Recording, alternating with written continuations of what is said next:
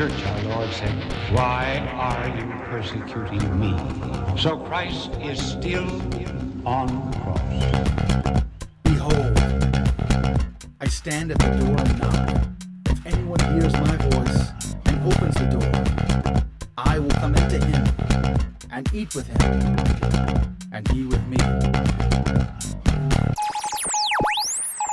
You're listening to Behold the Man with your host, Joe McLean.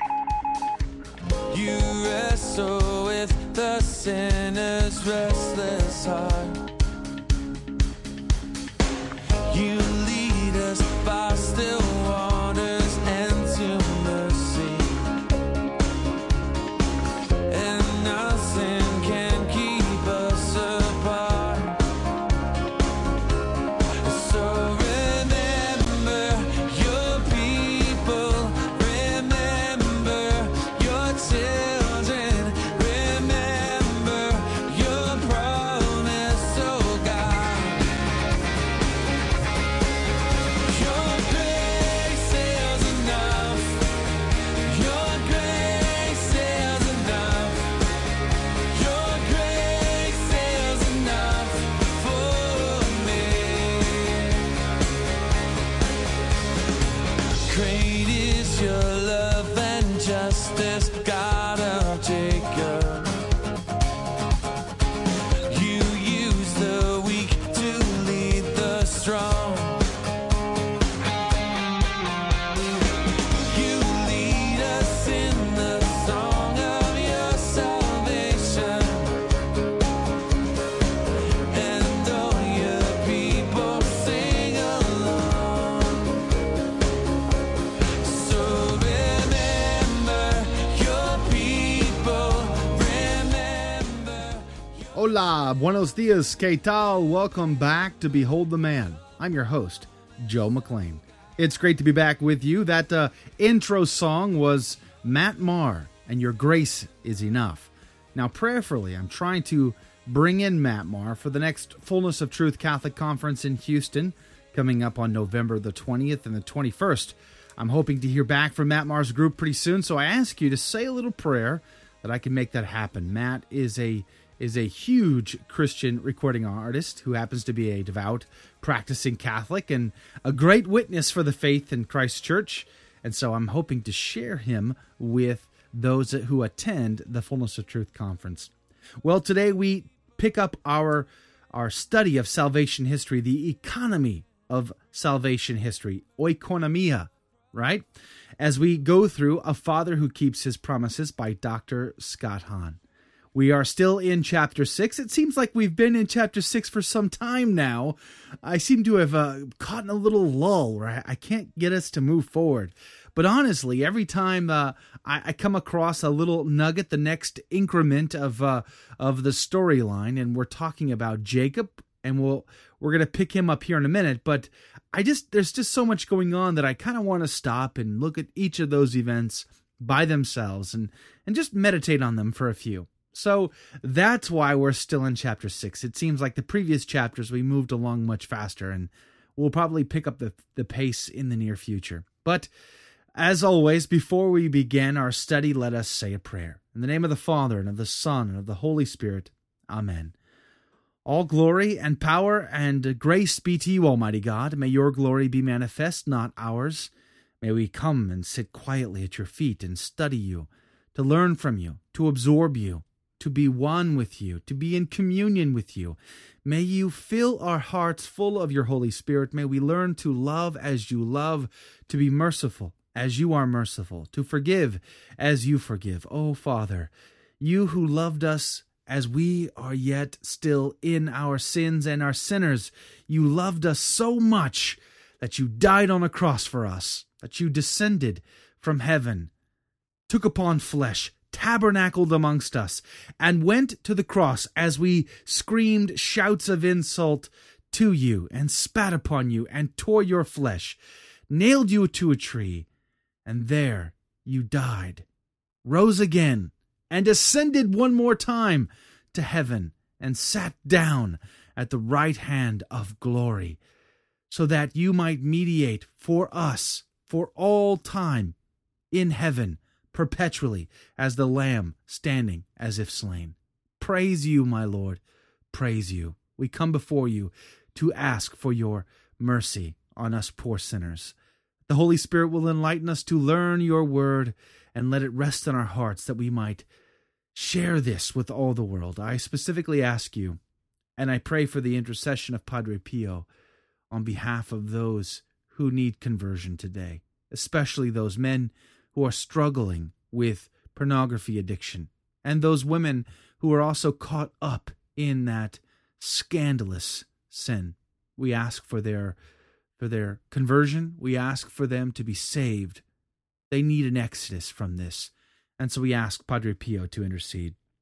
Gracious God, you blessed Padre Pio with the 5 wounds of Christ, making him an inspiring witness to the saving love of Jesus in our world, and a powerful reminder to us of your infinite mercy and goodness.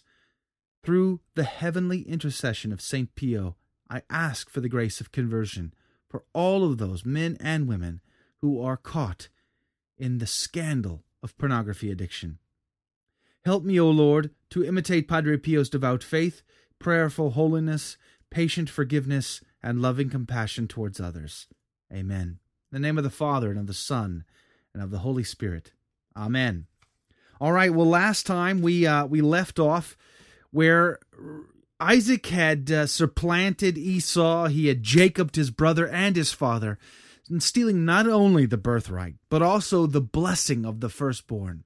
Esau, although he gave away his birthright so trivially, so easily. He took a pottage of lentils in exchange for his birthright. But then he still wanted that blessing of the firstborn from his father Isaac. So when Isaac sent him out into the field to hunt the game and to come back and make that savory stew that his father loved so much, Esau was ready to go. He was like, sure, let's do it. I can't wait. I want that blessing. Well, Rebekah, Isaac's wife and Esau and Jacob's mother, heard what was going on, and she warned her youngest son, Jacob, who was a fairer boy who hung around the tents, and said, look, all right, go get the choicest lamb, the goat from the herd, bring it back. We're gonna slaughter it. We're gonna prepare this stew just the way Isaac likes it, and then I'm gonna dress you up in some goat hair. So you're gonna go in there, and Isaac is gonna give you the firstborn blessing over Esau. And that's exactly what happened. Isaac was Jacob. You see, he was old, and his sight had left him. And so he felt the hairiness of the goat hair and assumed that it was his son Esau and not his son Jacob, even though the voice sounded like Jacob. It was the hair of Esau that he felt. And so he was Jacobed. He was supplanted. He was tricked by his son. And so Esau plotted to kill his brother, because he wanted the blessing, and he was so sad, and your heart almost breaks for Esau, listening to him. Is there no blessing for me? Even me also? Please, there must be some blessing for me too. Oh, he got a blessing, but it was nothing like that Jacob received. Jacob received the blessing of Abraham. Esau received the blessing of servanthood to his brother. It was quite sad. So now, Rebekah now worries that Jacob will marry a Canaanite woman, like his brother Esau had done. Esau had married 2 wives. And so that's where we left off, where, he was being sent out. And we pick up in Genesis chapter 28. In verse 1, it says, quote, Then Isaac called Jacob and blessed him, and charged him, quote, You shall not marry one of the Canaanite women. Arise, go to Padan Aram, and to the house of Bethuel, your mother's father, and take as wife from there one of the daughters of Laban, your mother's brother. God Almighty bless you and make you fruitful and multiply you, that you may become a company of peoples. May he give the blessing of Abraham to you and to your descendants with you, that you may take possession of the land of your sojournings which God gave to Abraham. Thus Isaac sent Jacob away, and he went to Padan Aram, to Laban, the son of Bethuel, the Aramean, the brother of Rebekah, Jacob's and Esau's mother. Now that was verses 1 through 5. Now what's interesting is Esau recognizes that his folks, his mother and father, don't like his Hittite wives, his Canaanite wives. The fact that he has more than one is a problem all by itself. Polygamy is not good. It is wrong in sacred scripture. Now, you're not going to find a verse anywhere in the Old Testament that says polygamy is a sin or it's an evil, but it's inferred over and over again. In fact, you're not going to find a verse that gives you a positive reference to polygamy. There's no favorable light in marrying more than one woman. In fact, from the very beginning, as Jesus says in the Gospels, that man shall leave his father and mother and cleave to his wife, and the two shall become one. The two shall become one. And what happens there with Adam and Eve? They are the first married couple. Okay, then we move in to their children, Cain, who through his evil generation comes polygamy for the first time. So that's a problem, that Esau has more than one wife. And the fact that they're both Canaanite women, that makes it even worse. And so he catches wind that his parents don't want Jacob to marry a Canaanite woman. So they're sending him back to Haran, back to Laban, to marry a daughter of Laban of their own people. And so what does he do? What does Esau do? Well, we're going to find out. In verse 6 of Genesis 28, it says, quote, "Now Esau saw that Isaac had blessed Jacob, and sent him away to Padan Aram to take a wife from there. And that as he blessed him, he charged him, 'You shall not marry one of the Canaanite women.' And that Jacob had obeyed his father and his mother and had gone to Padan Aram. So when Esau saw that the Canaanite women did not please Isaac his father, Esau went to Ishmael and took to a wife, and he went to Ishmael and took to wife, beside the wives he had, Mahalath, the daughter of Ishmael, Abraham's son, the sister of Nebaioth." So he takes yet another wife in hopes of appeasing his parents, in hopes of gaining favor from his own father. The adage, 2 wrongs don't make a right. The ends don't justify the means is another way of saying it. It comes to mind here. Esau, you should have recognized the fact that you were married to 2 women. That's a problem. And of those women, you're married to Canaanite women, notorious for their evil, idolatrous ways. And as a son of Isaac, who is a son of Abraham, who received the promises from God, who was sent out from his place in Ur all the way to occupy this land, whose descendants would occupy, even though you didn't receive the blessing of the firstborn, Esau, you're still a part of that family line. And therefore, you serve the one true God. And that sets you apart from all others. Isn't that what you want to say to Esau? Again, I kind of feel sorry for the guy. He got a bum deal. His mind wasn't in the game and he wasn't focused. That's true. And, he made his bed and he's going to have to lie on it. I get it. But at the same time, my heart kind of breaks for Esau. The sadness of a boy with his father wanting the blessing and couldn't receive it. And here, recognizing that he was breaking the heart of his father and mother by having married these Hittite women. And so he tries to appease them a little bit. At least that's how I see it, by going and marrying a family member, because Ishmael was a family member. Although there must have been some strained relations there, because as you recall, Ishmael was cast out so that only Isaac remained as the only son. So I'm not sure how that family politic played out, but that I thought was Esau's, meager attempt to appease his father. But Jacob sets out. He was charged by his father to go to the city of Haran, where Laban, the brother of his mother, lived and had daughters. And he was to marry one of those daughters. What was fascinating is they're living in Beersheba, and Haran is way, way, way up to the north, and he makes it as far as Bethel. That's about 40 plus miles he makes in about a day, as far as I can tell from the text. That's a long hike for a day. Okay, I served in the Marine Corps, and when we went on 30-mile hikes, that was, your feet were falling off of you by that point. But we had boots. Okay, Jacob didn't have boots. He might have had sandals, and that would have been worse, in my opinion. But he stops to camp out under the stars for the night in a little rocky outcrop, and he takes a stone and sets it as a pillow under his head. Now, here is where he has his first major encounter with God, a personal encounter, if you will. In verse 10, quote, Jacob left Beersheba and went toward Haran. And he came to a certain place and stayed there that night, because the sun had set. Taking one of the stones of the place, he put it under his head and lay down in that place to sleep. And he dreamed that there was a ladder set up on the earth, and the top of it reached to heaven, and behold, the angels of God were ascending and descending on it. And behold, the Lord stood above it and said, I am the Lord, the God of Abraham, your father, and the God of Isaac. And the land on which you lie I will give to you and to your descendants, and your descendants shall be like the dust of the earth, and you shall spread abroad to the west, and to the east, to the north, and to the south. And by you and your descendants shall all the families of the earth bless themselves. Behold, I am with you, and I will keep you wherever you go, and will bring you back to this land. For I will not leave you until I have done that of which I have spoken to you. Then Jacob awoke from his sleep and said, Surely the Lord is in this place, and I did not know it. And he was afraid, and said, How awesome is this place!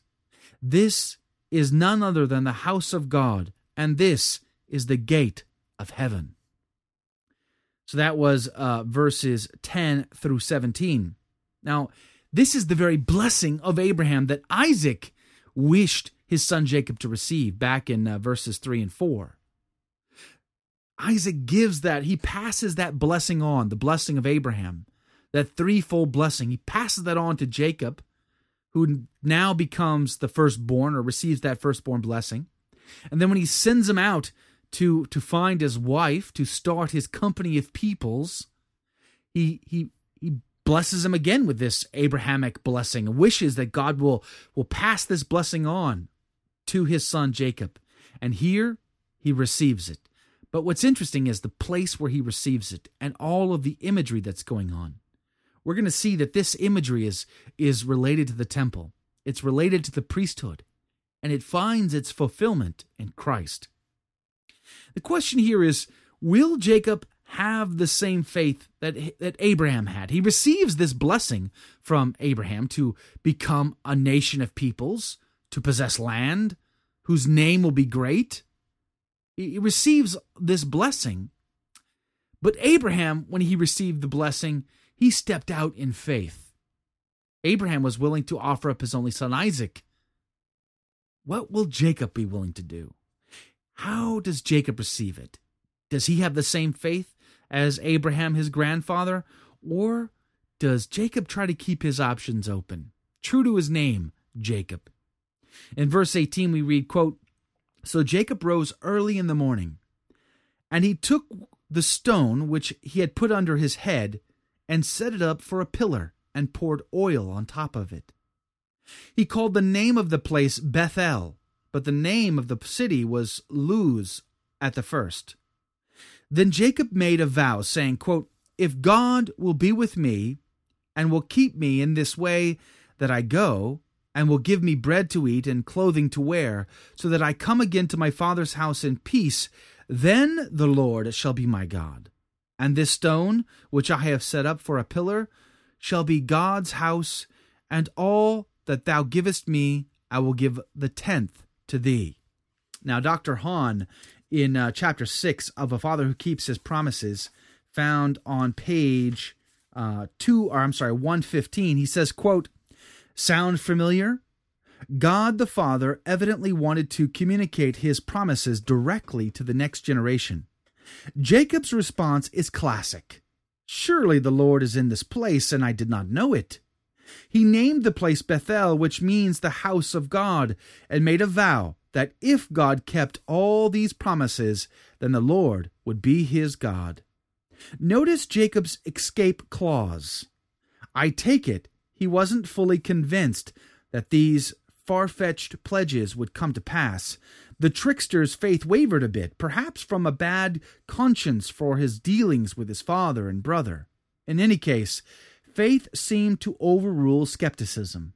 Having experienced a life-changing encounter with the Lord of the universe, Jacob responded in several practical ways. He set up a stone for a pillar and declared that if he returned to his father's house in peace, that stone would become God's house. He also promised to give God 1/10 of everything he received. Of course, 1/10 of nothing is nothing, so maybe he didn't have anything to lose." Unquote. You see, Dr. Hahn picks up right away on the fact that Jacob is keeping his options open. He's giving himself a way out of this deal with God, a way out of this encounter with God. Don't we all do that? Every day, I think we find ways to rationalize, to give ourselves a way out of our obligations, to act responsibly, to act morally upright. You know, and this is true, of all of us, every single one of us, we have this tendency to do this, to justify our actions, our behaviors, or how about this? How about we justify the actions or behaviors of those closest to us? Our loved ones, our spouses. How about our children? Maybe we have grown children who've made very bad choices. Maybe they live in adulterous relationships or improper relationships. Maybe they've committed untold number of sins, and we now somehow rationalize their behavior because we can't bear the thought of standing against our own flesh and blood, our own family, our own loved ones. Jacob seems to be giving himself an out too. If God keeps his promises, then I will do such and such. Okay, well, this is slightly different from the faith of Abraham. And I think that's an interesting point. But Jacob is not done on his journey. He still has some room to grow here. And we're going to see that growth happen in the near future. But I want to point now to all the allusions. Okay, there's lots of allusions going on here. The allusions to the temple, allusions to the priesthood. And the Targums for Genesis 28, I think it actually says Genesis 29 in the Targums. It starts off with this: "And he prayed in the place of the house of the sanctuary and lodged there, because the sun had gone down." Now, what I thought was interesting about that was the fact that it clearly links us to the temple. It links Jacob's encounter with God with this ladder on the stone there where the temple is to be built, the sanctuary. Now, it's the illusions, not the reality, that I want to talk about. The temple illusions, the priestly illusions. That's what I find the most fascinating. The rock, well, the temple's built on a rock, okay? That rock that Abraham would offer up his own son Isaac on, that same rock or that same mountaintop where our Lord would one day be offered up as sacrifice, the true and fulfilled Isaac, who was a prototype, the type of the one to come, Christ being the antitype or the fulfillment of Isaac. So this is very significant, the fact that this rock is there and this ladder is on it, okay? This ladder, in some places, according to some commentaries, refers to like a mountain. This is sort of a mountain, God's mountain. That mountain imagery reminds us of Daniel's vision in the book of Daniel. Daniel chapter 7, this mountain that takes over, this pebble that becomes a stone, that becomes a mountain, that takes over all of the world. That is the kingdom of the Messiah. That is Jesus' kingdom that would come. So this ladder has that sort of illusion or imagery to it. But ascending and descending angels, just like ministerial priests, okay? Now, angels, according to the comment on Hebrews 1:14 of the Ignatius Catholic Study Bible, are protectors of the saints, mediators of grace, and ministers who offer the prayers of God's people in heaven.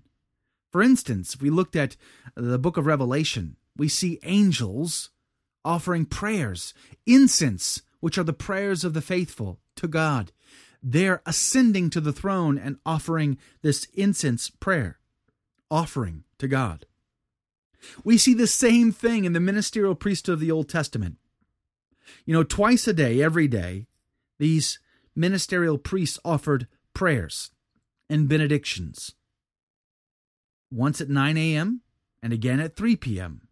Okay, these were the hours of prayer. We see them referenced in the book of Acts, for instance, Acts chapter 2, when the Shekinah glory poured itself out and the Holy Spirit upon those in the upper room, and they went forth and they started to prophesy and speak in tongues and tongues of fire, and they ingathered all those faithful who had come from every country under heaven there to offer sacrifice and prayer and to keep the feast in the temple.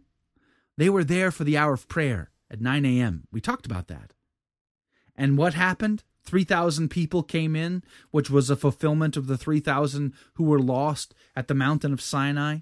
So these parallels, these links are phenomenal. But these angels have that same ministerial duty, like the priests in the Old Testament who ascended, like Zechariah in Luke 1, who went in and ascended to the throne there in the temple, went inside the sanctuary and to offer up this incense prayer and encountered the angel Gabriel.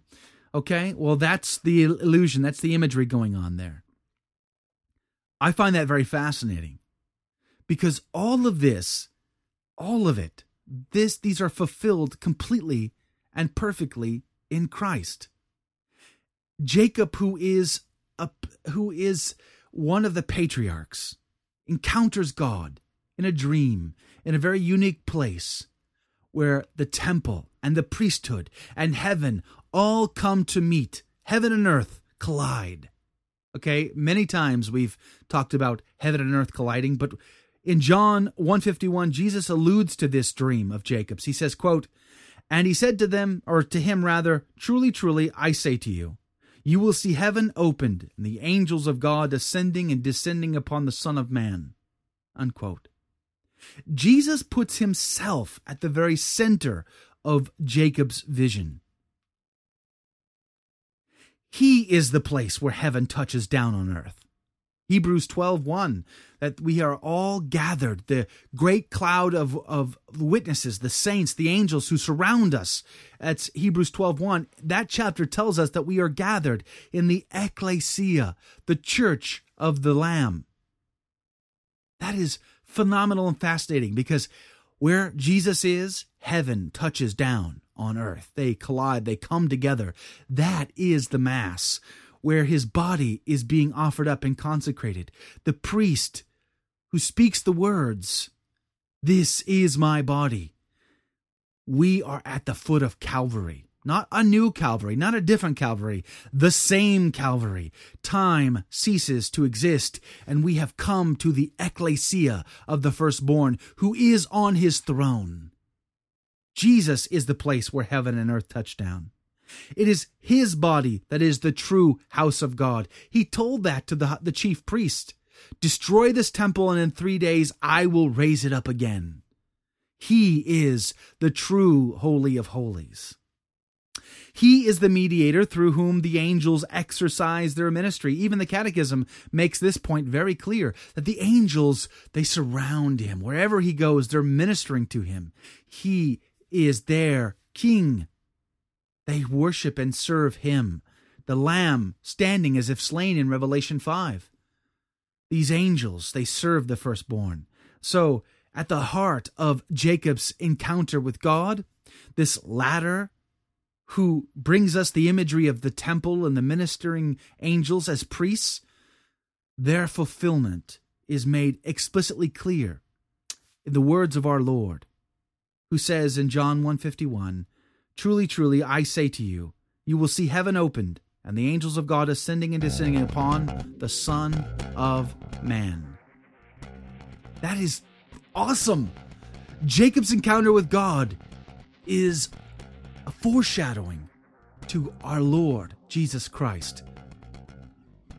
Powerful stuff. Well, that's all we have time for this week. I really kind of wish I could sit and just meditate on that further, but we're going to have to take this up again next time. Until then, I'm praying for you. Stop by CatholicHack.com for the links in the show notes, and may God richly bless you. From the Catholic Underground.